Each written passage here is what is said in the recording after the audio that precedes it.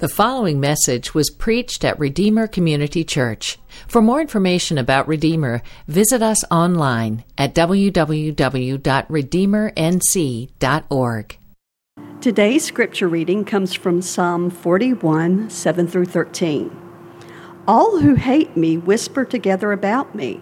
They plan to harm me. Something awful has overwhelmed him, and he won't rise again from where he lies.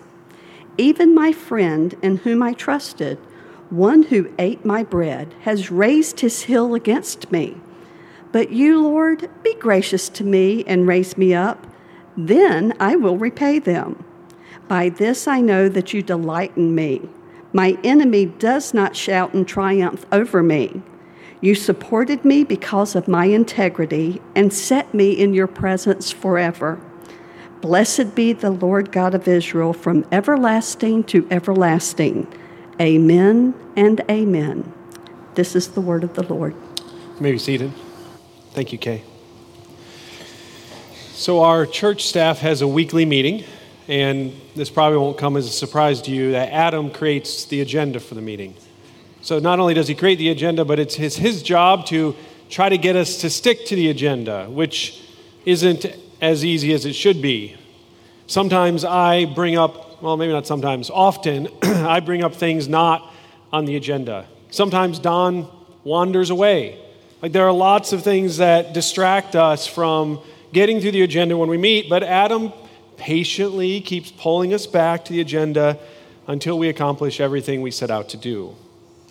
I think that's how we as Christians view our response to God's agenda. That God has an agenda for my life, and I, as a Christian, I pretty much go along with this agenda. Now, sometimes I get distracted, but then he patiently pulls me back. Generally speaking, though, I'm content with the agenda he has prepared for me. If that's how I feel, then I'm lying to myself. Let me suggest a more accurate picture of how I respond to God's agenda for my life. So imagine this week at staff meeting, I show up, I see Adam's agenda, and I decide to create my own. And they may overlap in spots, but they look significantly different. Every time Adam brings up a topic, I ignore him, and I start going down the topics on my agenda. This happens over and over. Adam starts to talk. I keep drowning him out with what I want to do. See, my agenda for my life, it focuses on things going well. It focuses on things running smoothly. As I look at my agenda that I've created for my life, you know what I don't find on it? It's trouble, difficulty, challenges, obstacles. God's agenda for my life, however, looks far different.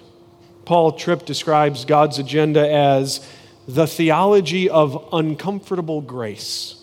He writes that the trials that grieve us are the trials of grace, that God is patiently and perseveringly doing exactly what he promised. He is delivering us from sin and forming us into the image of his Son. In other words, what I want, what we want, are lives free of trouble and difficulty. We want everything to be comfortable. But suffering and difficulty are what God uses to change us, to deliver us from sin, to make us more like Jesus. Because we are sinners, we need to change, and we rarely change apart from suffering and difficulty. The blunt truth is that God is determined to change us, to refine us, and one of the main tools of his refinement is the furnace of suffering. Now, I'm guessing that you, like me, struggle with God's agenda, right? Here's my agenda, trouble-free. Here's God's agenda. It seems to be filled with trouble and difficulty. So Tripp asked a few questions to show us this conflict we have between our agenda and God's. He says, how do you assess a good day? Do you tend to celebrate the smooth-running, unobstructed days and curse the days when difficulty has been in your path? How small a trial is able to make you angry? How quick are you to question God and his goodness? How much do you envy the apparent ease of others? How much is your joy and contentment tied directly to comfort and ease? Now listen, I know, brothers and sisters, that suffering is probably not the topic you wanted to talk about this morning. In fact, maybe you saw the sermon title and you're like, great, this is what I was hoping to do on a rainy day. See, but I believe a right view of suffering, learning to see how God uses it for our good, is a life-changing discovery. I'm convinced that so many of us, we walk around with this sort of constant irritability, this sort of pervasive, slow-burning anger because our lives are not going how we expect them to. And the root cause of this disappointment, the root cause of this angst, is a failure to understand how the very bad circumstances of our life can produce very good results. Psalm 41 helps us understand why we need suffering. Now listen, we won't always need suffering, so that's good news, right? We won't always need suffering. We won't need it forever. There'll be a day where it's banished from God's creation forever, but right now, it's a vital part of God's plan for you, and it's for your good. So let me show you 2 reasons that we need suffering. Here's the first one. Suffering reveals our need for grace and mercy. Suffering reveals our need for grace and mercy. This psalm has an interesting structure. Instead of starting at the beginning, we actually need to start in the middle and then work our way out both directions. The middle of the psalm describes a time of suffering in David's life. He seems to be struggling with his physical health, but also with people slandering him. So look at verse 5.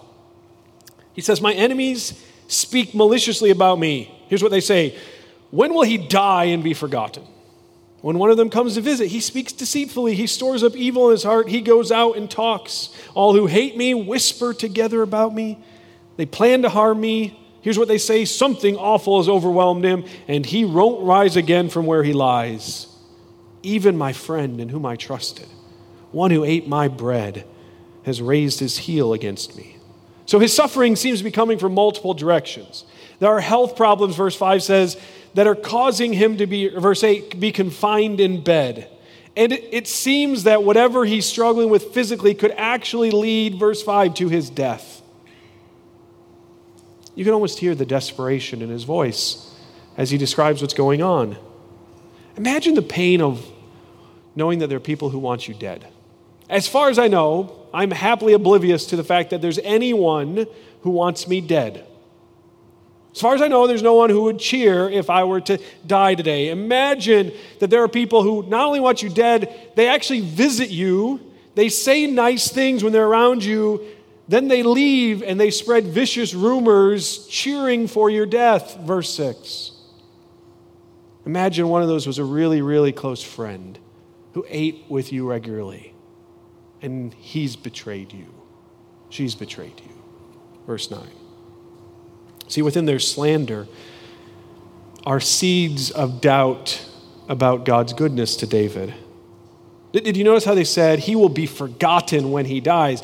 David's been made a promise by God that he will have a son who sits upon his throne forever and ever. And so, which one's going to happen? Is it what God said, or is it what his accusers want? Will God's promises to him fail? Is he really going to die and be forgotten?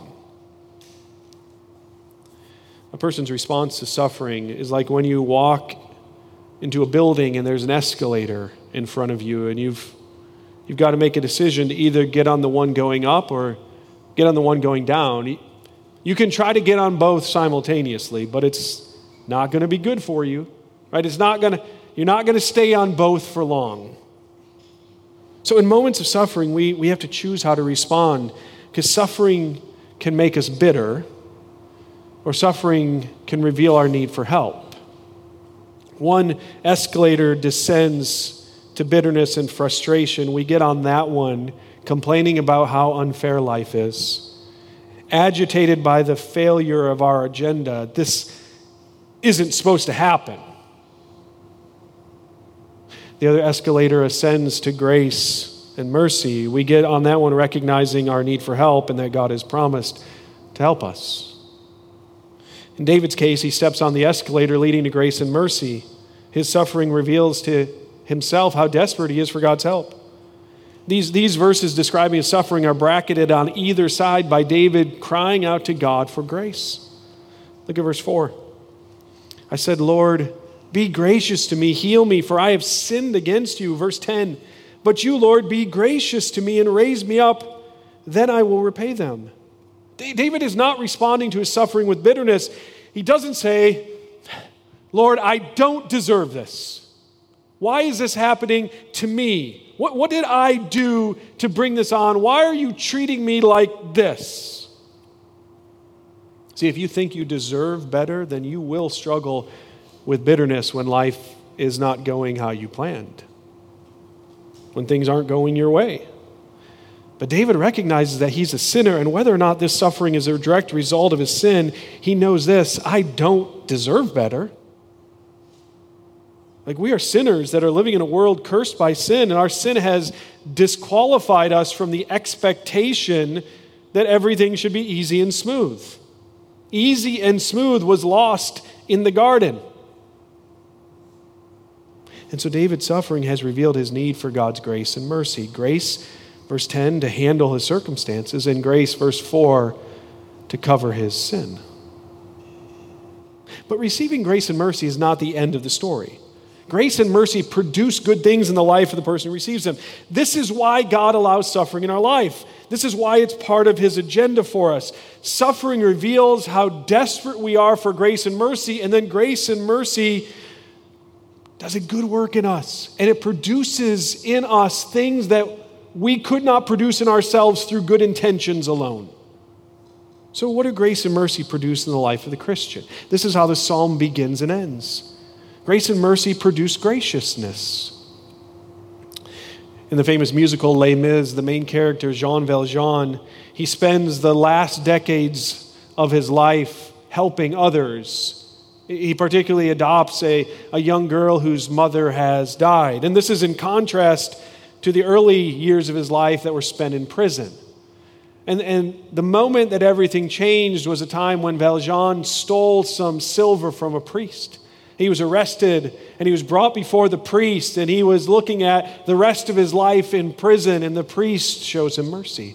He says, I gave him these things, and he forgot some of the other things I gave him, and he puts gold into the bag and sends him his way. And Valjean knows that at that moment, the course of his life has been forever changed. That he is on a new course, a new road marked by compassion for others. This is what we see throughout Scripture, and it's evident in the first verse of Psalm 41. It says this: happy is the one who is considerate of the poor. The Lord will save him in a day of adversity. Remember, this psalm works out from the middle. Suffering causes us to cry out for grace, and grace changes how we view and treat others. We show grace because we've received grace, and then we receive even more grace when we need it. Think of grace like a revolving door, right? We receive grace, and then we give grace. We receive more grace, and so we give more grace. We are sprinklers, not swimming pools. Grace flows through us. It doesn't end with us.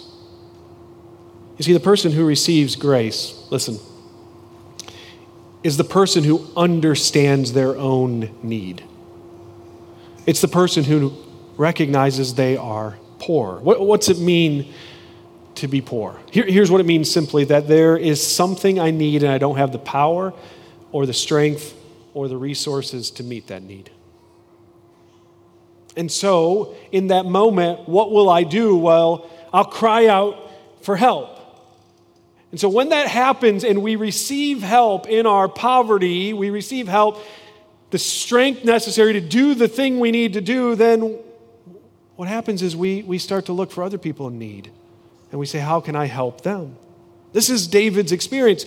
Look at how Psalm 40 ended. Psalm 40, the final verse, verse 17. Here's what David writes: I am oppressed and needy. I'm poor. I don't have the resources necessary to do what I need to do. So he says, may the Lord think of me. You are my helper and my deliverer. My God, do not delay. So in David's need, he cries out to God and God helps him. And this causes him to think about those who need help around him. And he really thinks about it. Verse 1 says he considers it. This psalm is connected to Psalm 1. Psalm 1 talks about the blessed man who meditates on the word of God. So after meditating on the word, he meditates here on the poor and needy. This is what we need to do as Christians. We need to think deeply about the word and then think deeply about our world. What does God want us to do? We find that in the Word. And what's He want us to do in this place where He has planted us? The world. So in a video Adam sent out earlier this week, he challenged us to consider three things: the commands of Jesus, the gifts or abilities of Redeemer, and thirdly, the needs of Fuquay. We should ask this question: who are the poor around us? Who are the people in need? Happy is the man who considers the poor, who sees their need, and then he acts in grace to meet that need. We need to answer this question if we're to act. Now, I can think of many ways that Redeemer members have considered the poor in our community. Many recently stepped up to help a family of Afghan refugees who were trying to get settled here, and they needed almost daily, if not weekly, people to drive them places, just drive them to the store, drive them to appointments. Others have served pregnant women who in their desperation were considering abortion. They've offered housing, opened up their homes for months at a time, transportation, food, medical supplies. Others have served the elderly in nursing homes, singing, playing instruments, letting them know their lives matter, affirming their dignity. Others have handed out food and worked with various crisis ministries. Just this week, Adam and I met with one of the counselors here at Fuquay Middle. And he said over the last couple years, a number of the students have fallen behind. These are students often from families that don't have the resources to provide tutoring. And he said, would you, as a church, provide tutoring for some of these students so they can enter high school no longer behind, but ready and prepared for that? See, brothers and sisters, Jesus reached down to us in our poverty. He became poor so that we might become rich. He gave everything so we could gain everything. How are we showing grace and mercy to those in need around us? How can we do this better? How can we be more consistent? Are you considering the poor? So grace and mercy produce graciousness, but these also produce stability. Here's one of the blessings of suffering, okay? Suffering destroys the illusion each of us have created for ourselves that we are self-sufficient. So we're like Lego builders. We sort of build our lives as if we're sufficient. I got this. I'm competent. I can handle things. I can manage my life well. And all of a sudden suffering comes in, and it's like little brother seeing older brother's Lego creation and saying, it took you that many hours to put it together. Watch how quick I can take it apart. Right? This is what suffering does. And this illusion that we've created that we are sufficient, it's gone. It's gone in an instant. And it shows us in suffering how weak and powerless we are.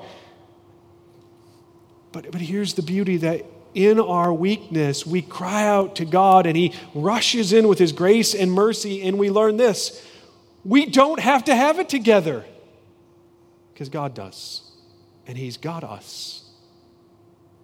It's okay for us not to be competent because God will take care of us. Look at verse 2. The Lord will keep him and preserve him. He will be blessed in the land. You will not give him over to the desire of his enemies. The Lord will sustain him on his sick bed. You will heal him on the bed where he lies. Notice how our stability is revealed in times when we can't produce it on our own. Right? He says here, in my sickness, when our enemies surround us. These are the times when we really learn whether or not our lives are built on something stable. Hopefully you've learned the lesson that you never get your air conditioning fixed during the winter. Why is that? Because you don't know if it's fixed. Like, that guy can tell you it's fixed. He can turn on your car and say, look, it's blowing cold air. Well, it's cold outside. So you get your air conditioning fixed during the summer because you won't know whether it's fixed until it gets really hot outside. See, you don't really know how stable your life is until something comes along with the power to make it crash. And here's what we learn in those moments. God will sustain us. He will. He will support us. That we can trust him.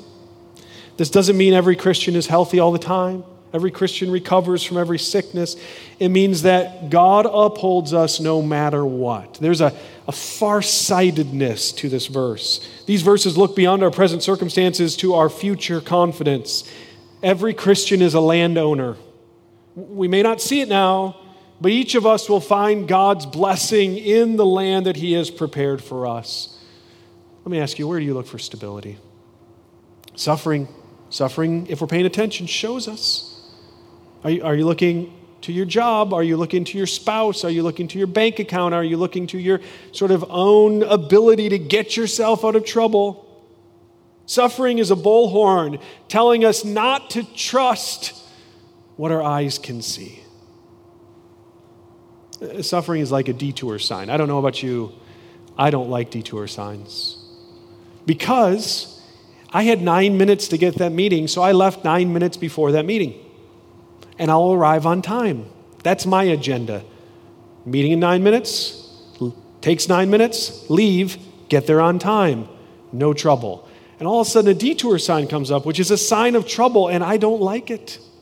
I don't like it at all. This is going to mess with my carefully constructed plans. Right? And yet we understand God is the one who puts those detour signs in place because he's going to get us to where we need to go at the right time, in the right way, and as safely as he wants to get us there. And so suffering is telling us to stop trusting in our own plans, but trust our future to God. Grace and mercy produced next confidence. And so sometimes I think we say things like our security, our stability is in God, and we believe that, but we believe it like God is a security guard and we're a customer. It's God's duty to keep us safe. There's a relationship, I don't allow a great relationship with any security guards, but they're there to keep me safe. But I want you to see how the relationship between God and his people is far deeper than the relationship between a security guard and a customer. That it's actually rooted in love and delight. That God responds to his people in need with security, with stability, with grace, with mercy, because he delights in us. Because he delights in us. That's why he gives us grace. Look at verse 10. But you, O Lord, be gracious to me and raise me up. Then I will repay them. By this I know that you delight in me. My enemy does not shout in triumph over me. You supported me because of my integrity and set me in your presence forever. God's grace to you is a sign of his delight in you. I mean, think about this. God loves you, Christian, and he wants you to live with him. Like, this is what the Bible's about. God made a people for what purpose?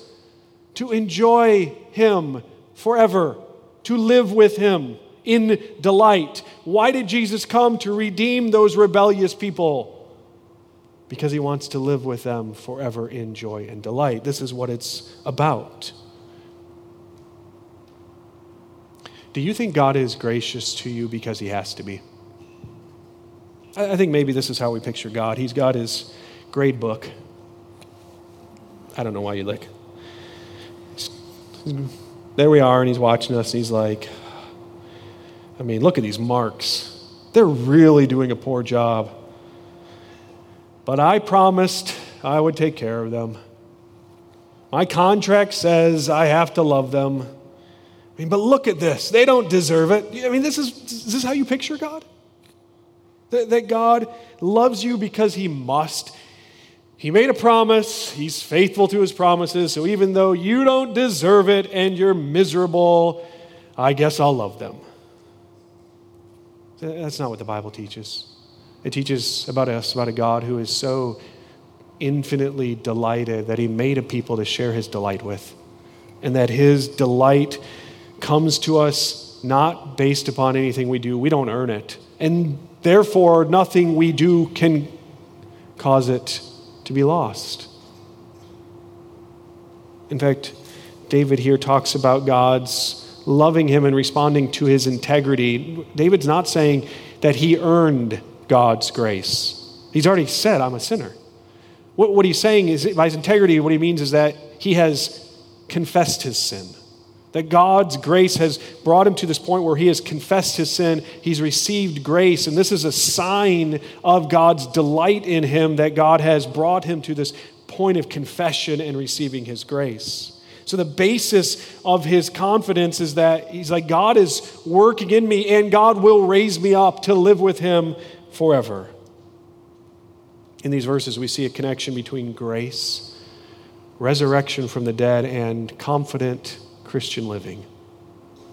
It reminds me of 1 Corinthians 15, a passage of Scripture that begins by explaining to us the grace that comes through Jesus Christ, that Jesus died in our place to redeem us from the curse of the law. And then it says, and because he rose from the dead, you will rise from the dead as well. And it ends like this: therefore, based upon his grace, which guarantees your resurrection from the dead, be steadfast, don't be shaken, abound in serving the Lord, because you know this: nothing you do for him will be in vain.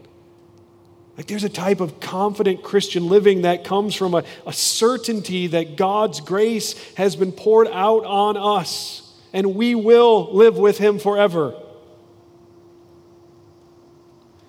So, brothers and sisters, your confidence shouldn't come from a day where everything goes smoothly. Because we know how quick that changes, don't we? Like, we walk in confident and we leave shattered. Your confidence should not come from a trouble-free day or even an emotionally powerful experience. Those come and go. But your confidence should come because you're learning and you're growing more and more convinced that God delights in you. And he has promised that you will live with him forever, and nothing can stop it. Nothing can hinder it. Nothing can shake it. Nothing can alter or edit the commitment he's made to you. Grace and mercy finally produce worship. Produce worship. I didn't take chemistry in high school. Somehow I still graduated. I did. But I know some things to be true. I know that there are certain chemicals which react when combined. And they do it every time.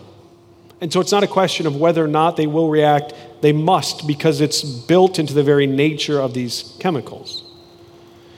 I think it's here what we see, that when a person truly experiences the grace of God, it produces a certain reaction every time. This reaction bubbles up inside and it comes out in expressions of praise. Look at how the psalm ends. Verse 13, blessed be the Lord God of Israel from everlasting to everlasting. Amen and amen. I don't want you to miss this connection. Worship and suffering can happen simultaneously. I think sometimes we think of worship, particularly gathered worship, corporate worship, as something that should simply be sort of happy and bubbly and like everything is going great. Let's gather because everything is going great. Well, but it's often not. So, I would suggest that the most powerful worship actually comes out of our suffering. That it's actually when we bring our suffering to God in worship. I mean, do you realize that all around you this morning are people that are suffering, and in their suffering they came here today because they said, here's what I need more than anything. I need to sing to God, and I need to listen to God, I need to pray to God, and I need God to work in me. See, when you're suffering, what you're tempted to do is avoid these times. Maybe when things are better, I'll do it. No, this is when you need it most. You bring your tears, you bring your heartbreak to God, and you offer it to him because he's worth it. And so suffering reveals our need for grace and mercy, and then grace and mercy produces these things in us. But let me show you one more thing suffering does. Here's a second reason. Suffering reveals our need for Jesus. It reveals our need for Jesus. This psalm points us to Jesus as the one we need in times of suffering, the one through whom grace and mercy comes. In fact, the description of suffering in verses 5 through 9 describe what Jesus experienced as he was slandered by political leaders and then betrayed by one of his disciples. Verse 9 is quoted in the Gospel of John about the actions of Judas Iscariot. Jesus says in John 13, verse 18, he says, "I'm not speaking about all of you. I know those I've chosen, but the scripture must be fulfilled. The one who eats my bread has raised his heel against me." Not only did Jesus suffer betrayal and slander, but in his suffering, he cried out to God for mercy, and God, because he delights in Jesus, heard his cry, and he raised him up in victory over his enemies. Jesus is dwelling in his Father's presence right now, where he is considering the poor. He's considering us, and he's helping us in our need. We've alluded to this verse many times already today. 2 Corinthians 8:9 says, "For you know the grace of our Lord Jesus Christ. Though he was rich, for your sake became poor, so that by his poverty you might become rich." Jesus suffered so that he could give grace to the suffering. Jesus became poor to give mercy to the poor. Friend, this good news is what we call the gospel. The gospel is the heartbeat of our world. The gospel is the story of the Bible. It's the testimony of every Christian that we have a debt to God we cannot pay. That we can't bring anything to God to offer him so that our debt will be erased. That's so often what so much of religious activity is built on, right? Is if I bring this thing to God, maybe he'll erase the guilt and the shame that I feel. But we have nothing. And yet God intervened. The one to whom we owed the debt assumed the debt, and he pardoned us because Jesus came. He released us from our obligations. Let me ask you, are you still trying to pay back the debt you owe?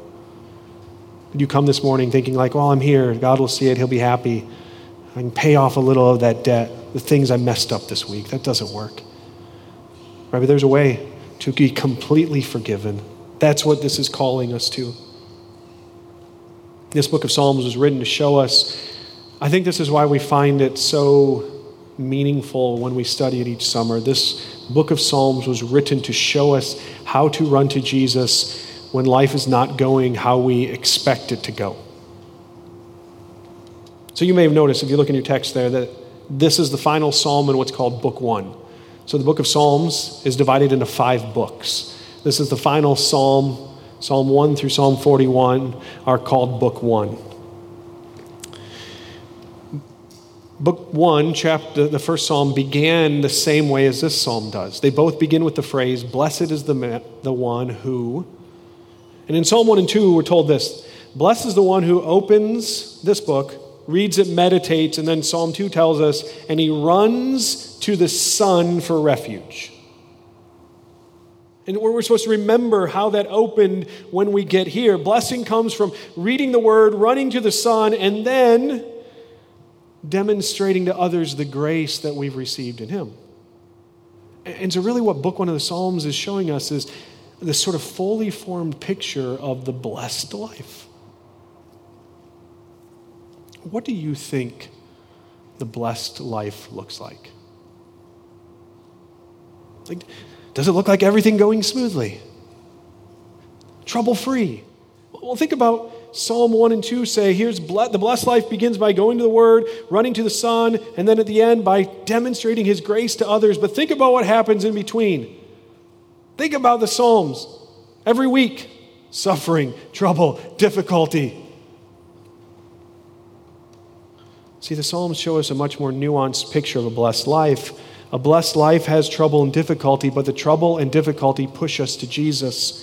We flee to Him. The blessed life is life with Jesus, and if trouble and difficulty are necessary to get us to Him, then trouble and difficulty become friends, not enemies.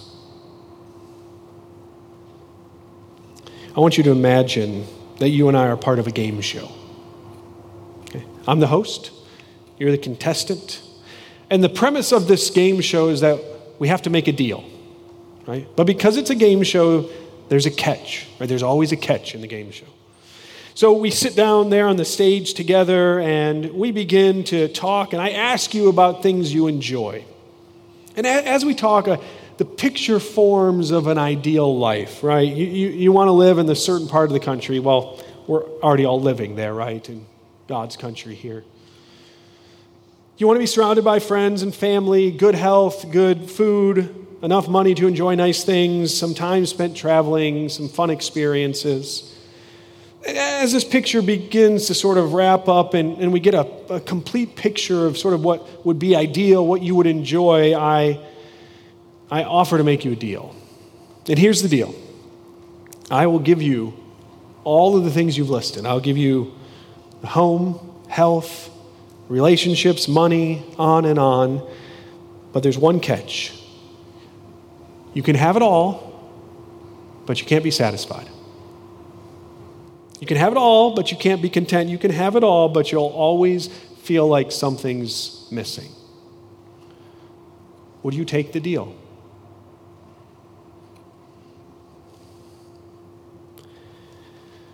I think that's the life many of us want. We want a life without trouble. We want a life without hassle. We want a life without worry. We want things to be smooth and easy. And often we think that if we just had that, then we'd be satisfied. If we just had a little less trouble, things were a little easier, things weren't so hard, then we'd be content. If we just had all of these things, then we'd be complete. But here's what Book 1 of Psalms is trying to teach us. A satisfied life is not the life that avoids trouble. A contented life is not the life that avoids difficulty. A blessed life is not the life that never feels stress. The blessed life is a life with Jesus at the center. Like that's it. That's the life. We learn to run to Jesus. And as we run to him, we demonstrate grace to others. Right? Happy is the one who reads the word, runs to Jesus for refuge, and then out of that is gracious to others. See, if this is true, that this is what it really means to have a blessed life, it's not all of these other things. It's not ease, it's not prosperity, it's not comfort. It's none of these things. If this is true, then we should be grateful for anything that pushes us to Jesus. Charles Spurgeon famously said, "I have learned to kiss the wave that throws me against the rock of ages." Like we need suffering because we need to be thrown to Jesus. And suffering does it. So here's my hope for you. I really hope that you won't grow disillusioned because of the suffering, because of the difficulty, because of the challenges and obstacles that you're facing right now. That you won't get on that escalator that leads to bitterness. How can it be like this? Why? What did I do to deserve this? This isn't fair. But instead that you'll see this, that the difficulty in your life is not a sign that God is against you. That it's actually a picture of his uncomfortable grace. That he is drawing you to himself. He is bringing you to the place of blessing. That God is committed to your well-being even when you're most committed to your comfort. Will you pray with me? Father, I do pray right now that you'll help us not to grow disillusioned, not to be in despair because of the difficulty in our life. Lord, that's so easy for us. It's so easy to think things should be easier, they should be smoother, they shouldn't be so hard. It's easy to question and wonder, like, why is this happening? Why this seems so unfair? And to begin on that path to bitterness. Help us to see all of the difficulty, all of the trouble, all of the trials as your kindness to us to draw us to Jesus, the one place where we can truly find comfort and satisfaction and meaning and purpose. And so God, in your grace, help us. Help us to see suffering for what it is that it is. Though it's hard, you do good things through it. Help us to trust you, we ask in your name. Amen. Thank you for listening to this message from Redeemer Community Church in Fuquay-Varina, North Carolina. Feel free to make copies of this message to give to others, but please do not charge for those copies or alter the content in any way without permission. For more sermons, we invite you to visit us online at redeemernc.org.